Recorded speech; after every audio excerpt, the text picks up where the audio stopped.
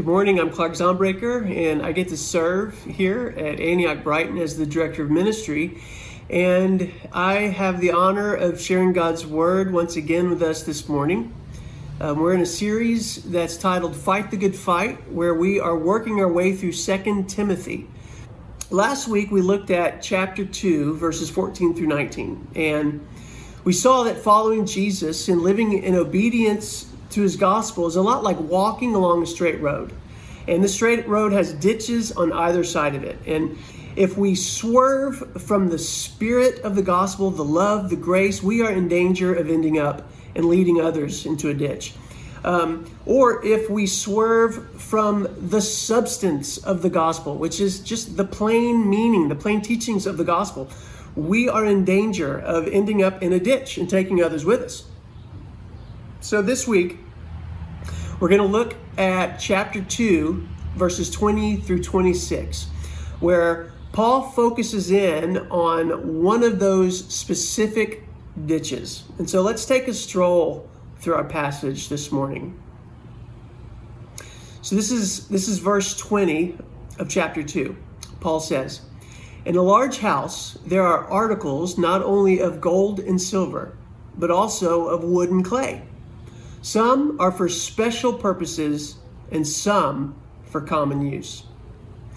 So what Paul's saying here so far is pretty straightforward. He says that in a large house, or think of like a wealthy house, there's a variety of houseware items. And these houseware items, they differ both in what they're made of as well as in how they're used. And so the items that are made of higher quality material are better suited for jobs of higher importance.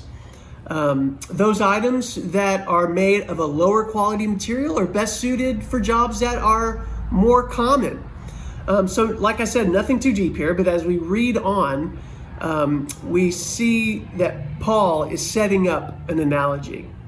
And I appreciate that. I love analogies. I love a good one, a good analogy. So in verse 21, he says, "Those who cleanse themselves from the latter will be instruments for special purposes, made holy, useful to the master, and prepared to do any good work."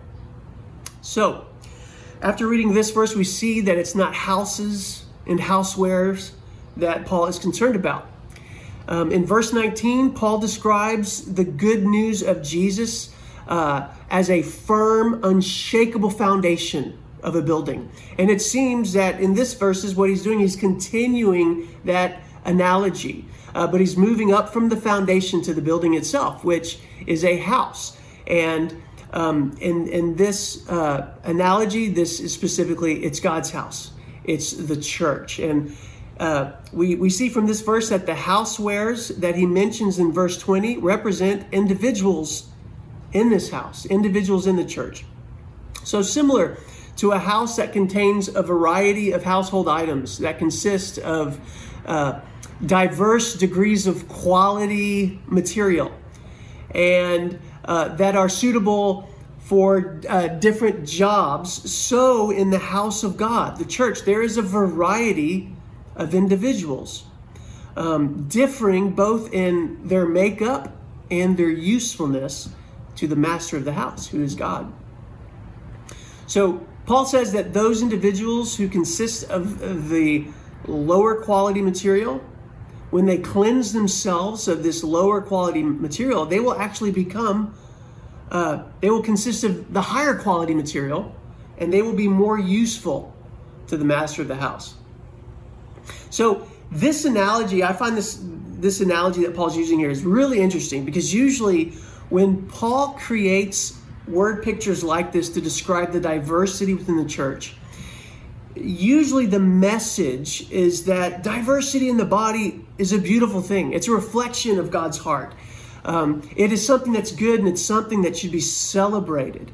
It's something that should bring unity. But in this particular instance, this word picture, Paul is suggesting that there's a diversity that is not to be celebrated. It's actually a diversity that should be actually eradicated. He's saying that everyone who is one type of houseware should strive to become another type in order to be more useful to God. And so the question is, what is Paul referring to here? Is Paul referring to the spiritual gifts? You know, if you have this spiritual gift, you should strive to have this other spiritual gift so you can be more useful. Is he referring to the different levels of education in the church, or the different socioeconomic statuses in the church, the different cultures? No way. He's not referring to any of these things. He's actually referring to character.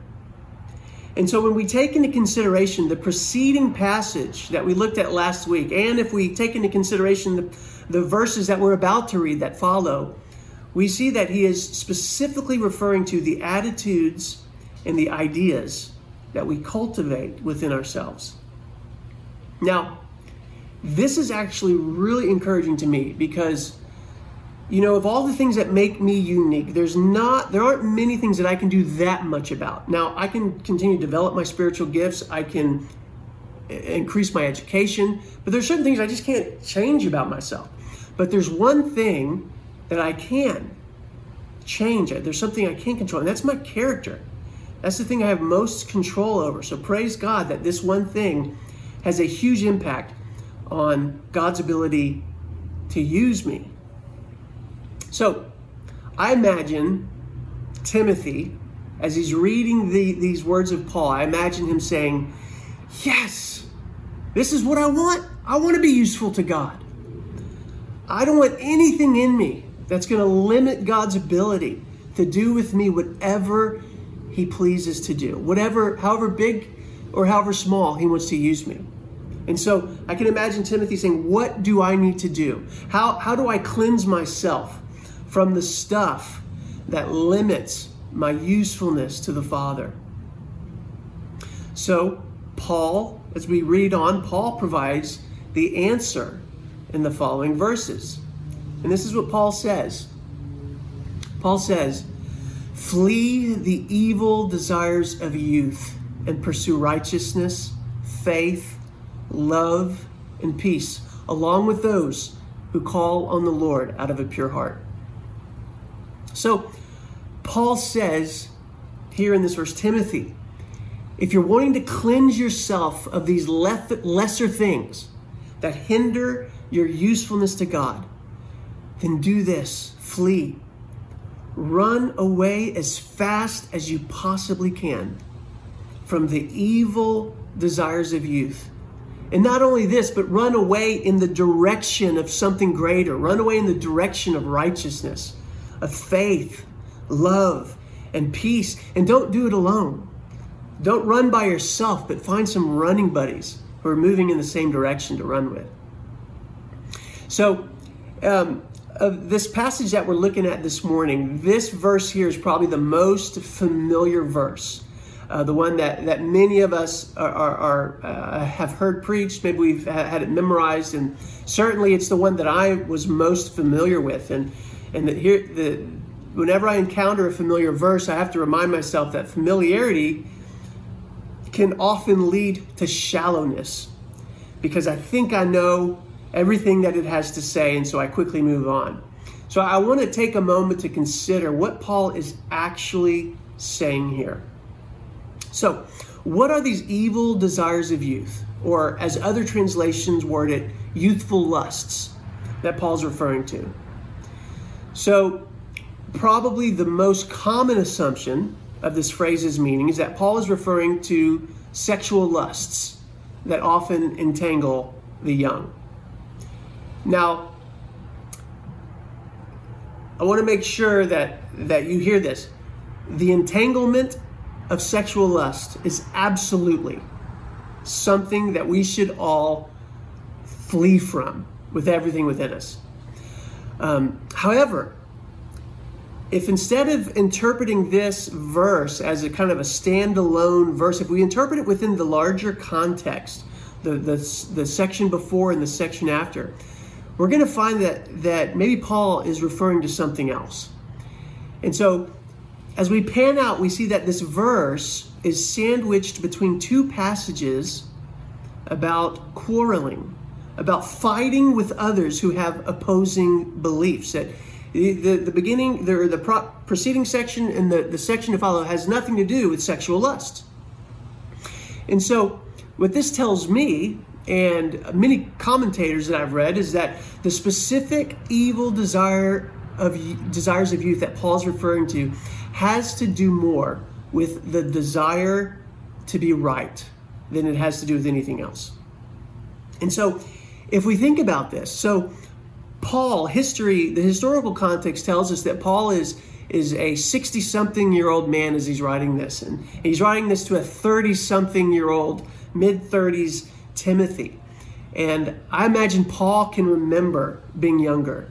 And Paul can remember the temptation to idolize being right in his own eyes. So, matter of fact, in Paul's earlier days, when he was a youth, his idolization of rightness led to the literal destruction of many lives as he rode across Israel, imprisoning and approving of the execution of many Jesus followers. So Paul is very acquainted with this evil desire. He warns Timothy of these evil desires that lead to the attempt to win arguments instead of winning people. So Paul says, run from these things, Timothy, and run towards righteousness. So there's a difference between rightness and righteousness. So rightness is all about being right in my own eyes, or in the eyes of others. Whereas righteousness, if we look at how the Bible, Old Testament, New Testament, paints this picture of righteousness, righteousness has more to do with being in right relationship with God, with others, and even with yourself. And so Paul is saying, pursue righteousness, Timothy, not rightness. Now, next he says, pursue faith. So faith is simply believing that God is actually who God says he is, and God actually does what God says that he does. Paul tells Timothy to pursue love. Love is the desire and the pursuit of that which brings about the best possible scenario for other people. And finally, Paul says, pursue peace, which it's similar to righteousness. Peace is right relationship with other people.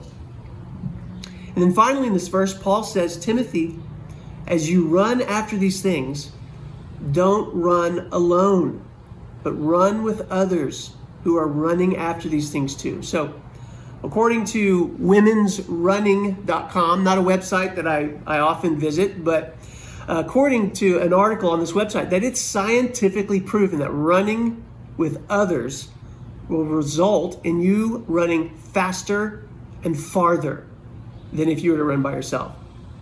So this isn't just true about running physically, but it's true when it comes to running the race and fighting the good fight and pursuing the kingdom of God. And so those who run with others will go faster and farther than those who run alone. And honestly, I believe that the primary reason I'm still following Jesus today is because of the grace of God that I have received from running with others over the decades. Now let's move on to the next verse. So Paul says in verse 23, don't have anything to do with foolish and stupid arguments, because you know they produce quarrels. So here Paul begins, I believe, to unpack what fleeing these evil desires of youth looks like. It looks like staying out of stupid arguments that simply lead to fights. It leads to fighting over who's right and who's wrong. In verse 24, he says, and the Lord's servant must not be quarrelsome, but he must be kind to everyone, able to teach, and not resentful. So this description of how the Lord's servant should live and operate is a complete 180 from how Paul lived before he met Jesus. When he was seeking to be a servant of the Lord. We see in the book of Acts that in pursuing rightness, he was quarrelsome. He was unkind. He was impatient. He was resentful towards those who did not agree with him. And Paul is saying, this is not how the servant of the Lord should be. He says in verse 25, opponents must be gently instructed in the hope that God will grant them repentance, leading them to a knowledge of the truth. In verse 26, and that they will come to their senses and escape from the trap of the devil, who has taken them captive to do his will. So, Paul says that instead of trying to win arguments, opponents should be instructed with gentleness, not in hopes of winning the argument and feeling right in my own eyes or in the eyes of others, but it should be done in hopes of the opponents turning to God, repenting, finding truth, and finding liberation from the devil, the destroyer of their souls, who has captured them for his own destructive purposes. And as a servant of the Lord, Timothy is to be about winning people, not arguments, not fights. So, now we come to what is probably the most important question. What now? How do Paul's words to Timothy relate to us? How is God inviting me? How is he inviting us to respond to the truth in these verses?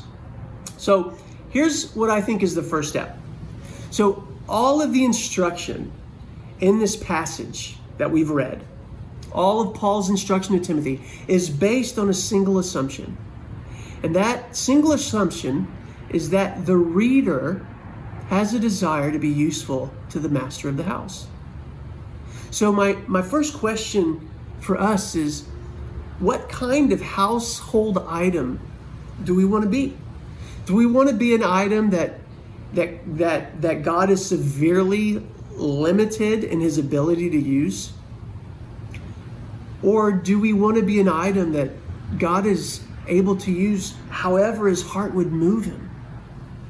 So to put it in another way, if God was a musician, if he was a pianist, and we are the piano, are we content with being a piano that has half of its keys broken?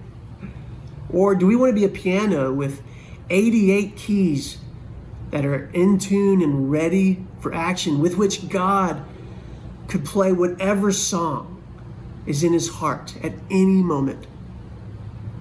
So I think the place to start for some is praying and asking God to give us the want to. You may find that I'm not sure. I don't care how many keys are not working on my piano. There are times when, honestly, that's kind of how I feel emotionally. It's like I'm all set. I'm good. But I look in me for do I want the want? I may not have the want, but I want the want. God, give me the want for this. So maybe that's a place for some of us to start this morning in responding. So another step is to ask God, what are the areas of my character? What are the ideas? What are the attitudes that limit your ability to use me as you would like to, God? Or specifically, where in my life do I put greater value on being right than I do on being in right relationship? Or put it another way, where do I value being proven right over being one who sets people free?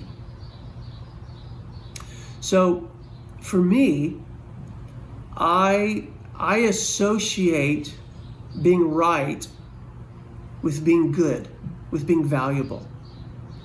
That is my flesh. That is not a godly attribute, but it's something that I'm aware of that lives within me. And I can think of many times when I've maybe in an argument with Natalie or a child of my own. I don't really get into many arguments with other people's children, but or maybe a conversation with someone else who I feel like is kind of attacking me for something they think I did that I didn't do. I have been so focused on the facts at times that I've blinded myself to the feelings of the person before me, and in doing so, I've damaged the relationship in my pursuit of rightness. So maybe your next step is to find some running buddies. Have you been running alone? Find some other people who are running after the things that you're wanting to run after. These things: righteousness, faith, love, and peace. And join with them and run alongside of them. Let them into your lives. Get into their lives. And here at Antioch Brighton, we primarily do that through what we call our life groups. These are small groups. If you're interested in finding out more information about our life groups, text the phone number that's going to be on the screen after this message and let us know. We'd love to share some more information. So one practical step of running with some other people is come back to the Zoom meeting at 11:45, the same meeting that you just left to watch this video at 11:45. And we're going to be broken up into small groups of like 3 to 5 people. And it's going to be an opportunity to share what's going on in your life and to pray with others in a small group. Let others pray for you and for you to find encouragement in your run. It's really, really sweet time that we have in those small groups. So Antioch Brighton, it's good being with you this morning virtually. And again, I am so thankful to have many of you as my running buddies as we are running after the heart of God. Because of you, I'm able to run faster and farther. Bless you.